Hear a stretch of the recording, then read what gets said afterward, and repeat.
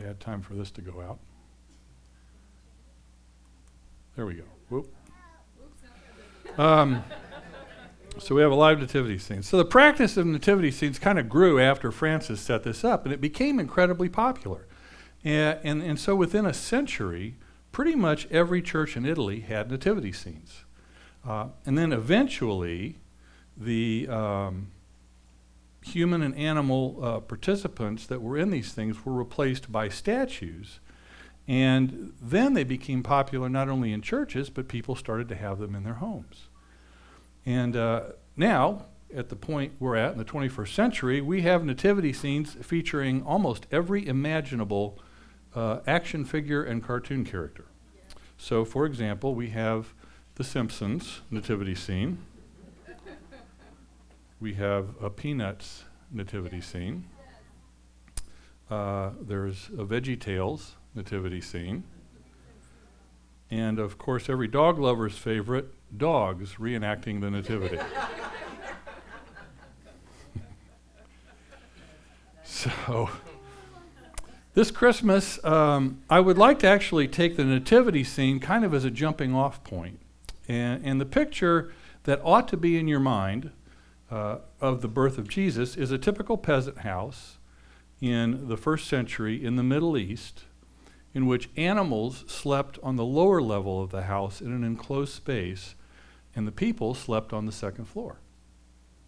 Now, Mary and Joseph would have been guests of some relatives or perhaps friends of theirs in Bethlehem. But the house of these folks was so overcrowded that the only place that Mary and Joseph could stay was on that lower floor with the animals. And that's why baby Jesus was placed in a feeding trough, which was essentially a manger. That's what it is. It's a feeding trough. So who was gathered around the manger? Well, initially, we'll start with some of the animals. Let's say some sheep. So what spiritual lesson do the animals gathered around the manger teach us? Well, the Bible opens with creation way back in the first book of the Bible, which is the book of Genesis in chapters 1 and 2. And the initial scene that we read about in the Bible is that we were created to enjoy a personal relationship with God and with other people, as we also enjoyed the rest of God's creation in this good earth. But unfortunately, we read in the 3rd chapter of Genesis that Adam and his wife Eve decided to go their own way. They rejected a relationship with God and then just decided to do their own thing. And so Adam and Eve's sin was effectively like a stone tossed in a pond. The ripple effect of Adam and Eve's rejection of God spread out and affected the rest of the world. It affected human society, and it affected the animal kingdom, and it even affected the ground itself. The whole world has been groaning under the weight of sin ever since the beginning. Now, place yourself in God's shoes. What's your next move? This good earth that you created has been profoundly damaged by human sin. Would you decide to just scrap the world and start over? Admitting that this world was broken beyond repair? You know, just cut your losses. No sense putting good money after bad. Take your ball and go home. Well, if you were God, and the creation that you made had been ruined, what would you do? Well, God decided not to scrap the world that he's made, and instead he set out a plan to save that world. God's plan to save the world didn't involve just pulling a few people out of the world and then sending them off to heaven. God decided that his plan of salvation would go as far as the whole rippling effect of sin. God made a choice not to rest until every last corner of his good creation was rescued.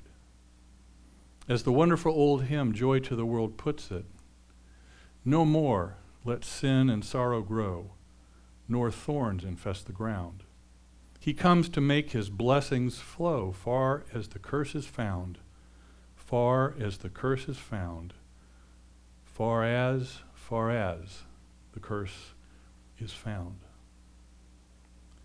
To put it simply, just as sin began with individuals and rippled out to contaminate the whole world, so God's wonderful plan of salvation begins with an individual, Jesus, and then ripples out to save the rest of creation. While individuals are the bullseye of God's target of salvation, we're not the entire target. Society is rescued, and the animal kingdom is rescued, and the whole earth is rescued. So what do we learn from the animals that are there at the manger? That God wants to rescue the whole world, even the lowly creatures, from the terrible effects of people's sin.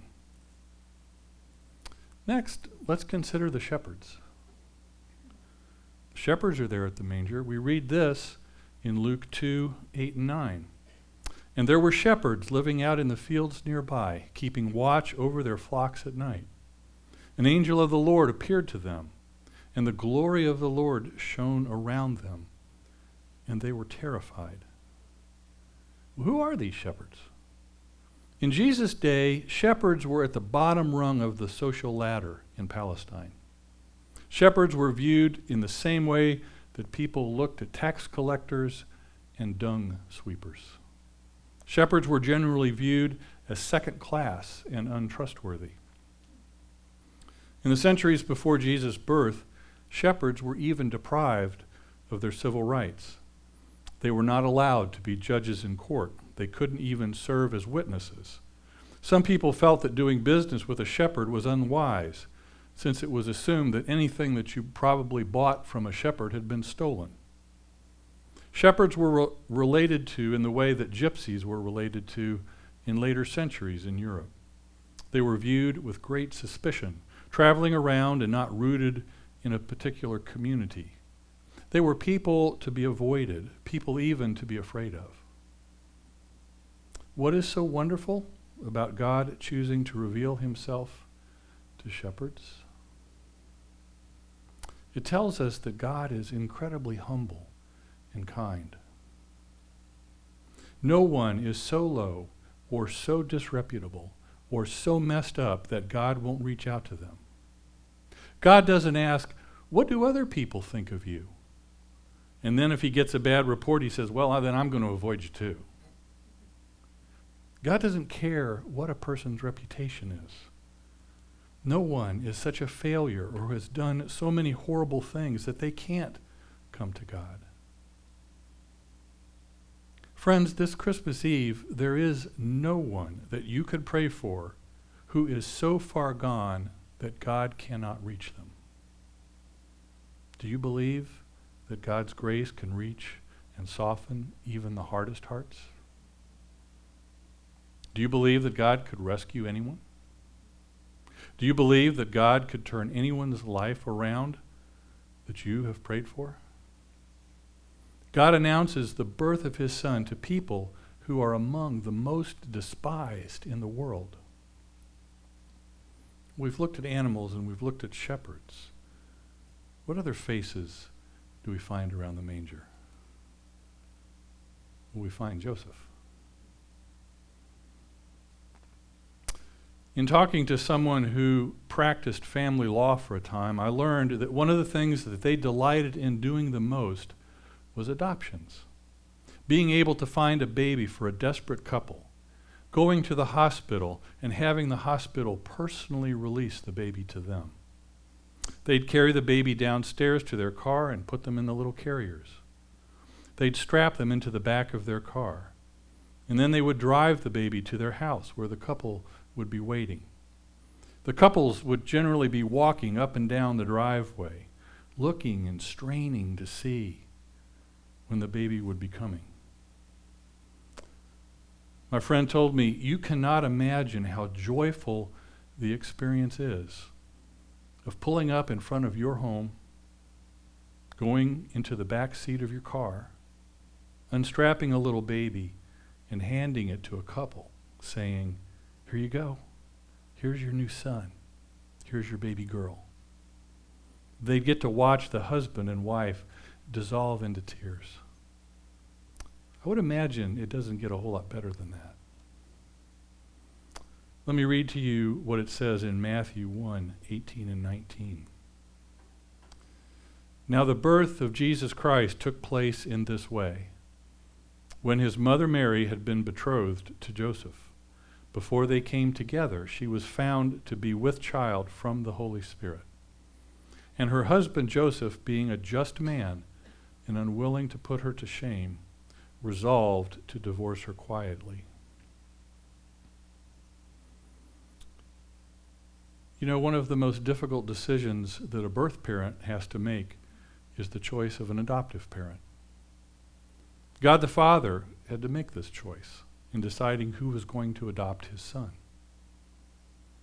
Why did God, out of all the possible choices in the world, choose Joseph to be the adoptive father, the surrogate dad, in his son Jesus' life? Mary became pregnant before she and Joseph came together. The only possible conclusion one could draw was that Mary had been unfaithful. Joseph had the option of publicly divorcing Mary, and that would have involved dragging her through a court, displaying her pregnant condition, shaming her before the community so that she would never be accepted or received by anyone, including her own family. That would have been the common approach in the first century for someone like Mary. But what did Joseph decide to do? Let's look again at verse 19.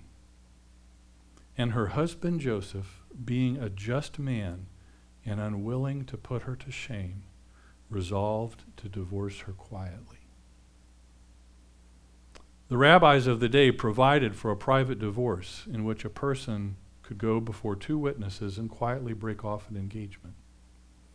When God the Father looked for someone to be the adoptive dad for his son, he looked for someone who was exactly like himself. Someone who brought together integrity and mercy, high standards, and great grace. The gospel writer says that Joseph was a righteous man. You know what I think about when I think about Joseph? I think of Joseph the carpenter cutting his boards straight and true. He didn't cut corners. He didn't substitute inferior boards for a more expensive kind. He must have been the kind of person who always gave his customers a square deal. He's the kind of person that when they shake your hand, you know their word is their bond, even if it causes them great loss. They're going to keep their word. They look you in the eye and they say, you have my word on it, and you can take it to the bank. It's rare these days, isn't it, to meet a man or a woman who, when they say something, you know, if you're in your heart, that if they said that it's absolutely accurate and true. They're not fudging things. Just like God. God said it in his word. You can count on it and you can put your faith in it. God always makes good on his promises. But just like God, Joseph was a merciful man. So many people who have standards fall in the other direction towards a rigidity, a harshness, a legalism, a Pharisaism. Do you know people that when you're in their presence, you always feel judged? You always feel like nothing you do is ever good enough? Do you know anyone like that? Your housekeeping standards aren't up to snuff. You're not a good enough parent. You weigh too much. The way you dress, the movies you watch are always the wrong choices. God is nothing like that. God is merciful. He's kind. He stretches out his arms in welcome to anyone who would come to him in faith and repentance. God welcomes anyone, and he welcomes us joyfully. Why Joseph? Well, because Joseph combined in his person these two great qualities of God, great integrity and great mercy. So we've looked at animals, we've looked at the shepherds, we've looked at Joseph. Now let's look at Mary. If we read back in Luke's gospel, we have this exchange between Mary and the angels. And Mary said to the angel, "How will this be, since I am a virgin?" And the angel answered her, "The Holy Spirit will come upon you, and the power of the Most High will overshadow you. Therefore, the child to be born will be called Holy, the Son of God. And behold, your relative Elizabeth, in her old age, has also conceived a son. And this is the 6th month with her who was called barren. For nothing will be impossible with God." And so Mary, in hearing this, she says this. And Mary said, "Behold, I am the servant of the Lord. Let it be to me according to your word." Then the angel departed from her. Do you know, my friends, that your happiness and my happiness does not depend on getting what we want out of life? Getting the job you want, living a certain type of, in a certain type of home, getting the recognition that you feel you deserve, being married, having your kids succeed in life. One of the best kept secrets to happiness is this: you can be happy even if life doesn't go according to your plans. You can be happy even if you don't get your own way. Mary discovered the secret to happiness. "May it be to me, Lord, according to your will." Mary's "let it be" is totally countercultural to the spirit of American individualism and self-assertion. We believe the secret to happiness is found in having the freedom to run our own lives, having no one telling us what to do, calling our own shots, determining our own destinies. This stuff is as American as apple pie. A Christian is someone who has discovered the secret to happiness, repeatedly making a decision that you are going to have God's will and God's way control you. And there is so much freedom and so much peace when you finally say, along with Mary, "Let it be to me, Lord, according to your will." I've continually found this to be true in my own life over my entire adult life. Whenever I stop insisting on my own way, whenever I make a decision in little things or big things, and I say, God, I'm going to choose to do your will in this thing. I'm going to let you have your way in my life. I find myself to be freer, feel lighter. I feel more at peace. I feel more whole, more hopeful. May it be to me, Lord, according to your will. We've looked at the animals and the shepherds, and we've looked at Joseph and Mary, all who were around the manger. So now it's time to look in the manger, to see the baby lying there as the angels told the shepherds. Luke 2:11 and 12. "For unto you is born this day in the city of David a Savior, who is Christ the Lord. And this will be a sign for you. You will find a baby wrapped in swaddling cloths and lying in a manger." What the world needs above every other need is that we need to be saved. Listen, whether you're religious or not, whether you're a churchgoer or not, whether you consider yourself a follower of Christ or not, every one of us here today knows that we need to be saved. Every one of us in our hearts has a dream, a secret wish, a fantasy, which tells us that if we just got this one thing, then we'd be okay. If we just got this one thing, then we'll be saved. If I could just get this one person to love me, then everything would be okay. If my loved one's life would turn around, If they would just get free of their addiction, then everything would be okay. If I could just get married and escape my loneliness, then everything would be okay.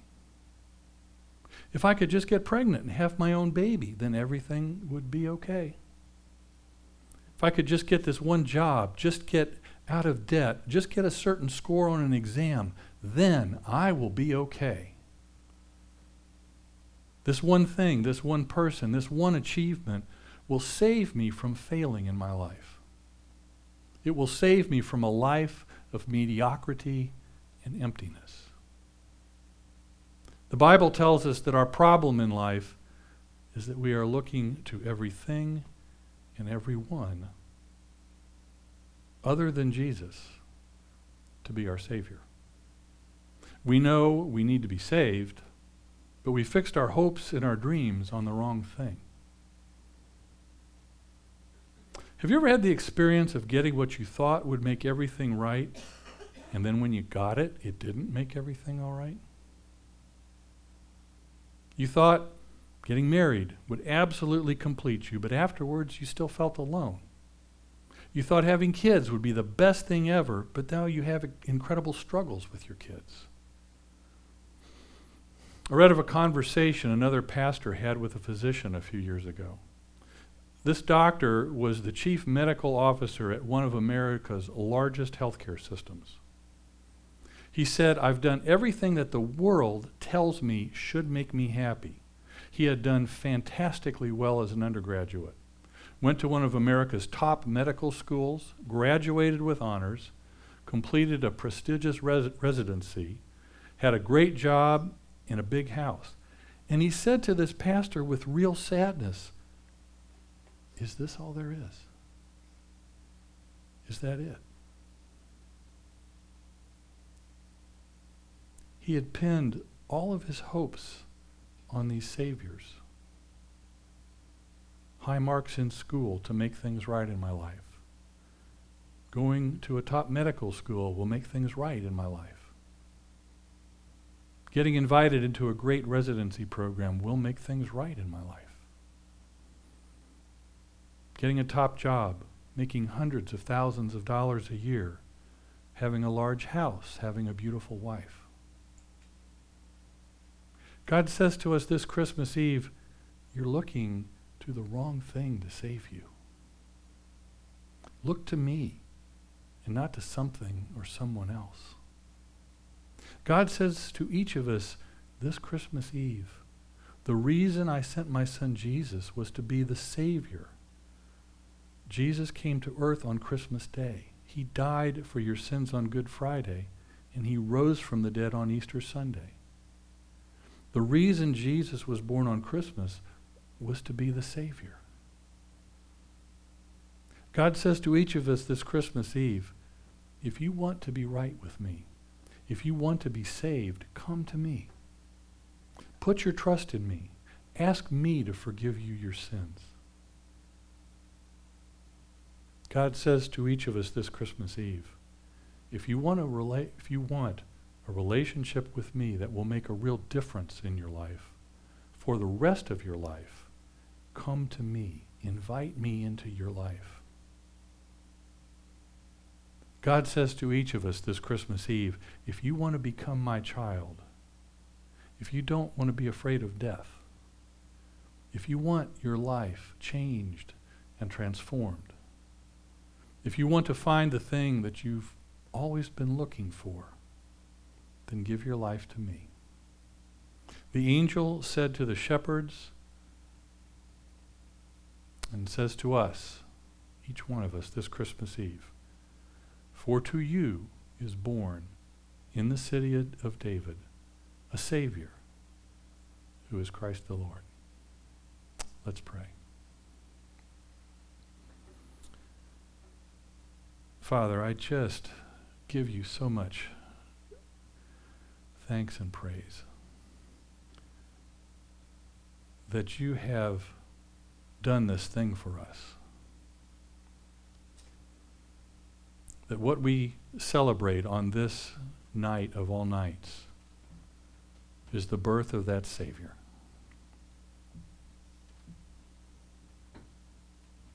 And Father, let each one of us, those who have followed you for many years and those who may not even yet be there, let us all open our hearts to you this Christmas Eve. Let us all hear this story again for the first time. Let us marvel at the wonder and the beauty and the majesty and the peculiarity of this story. Why on earth, God, would you do it this way? But you did, and the rest is history. And now the choice is up to us. And so, Father, my prayer this Christmas Eve is for those that do not yet know you or who don't know you as well as they would like, that they would open their hearts to you and allow you to come in and to be their Savior. So we give you praise and honor and glory for that, dear Lord. And we ask this now in Jesus' name. Amen.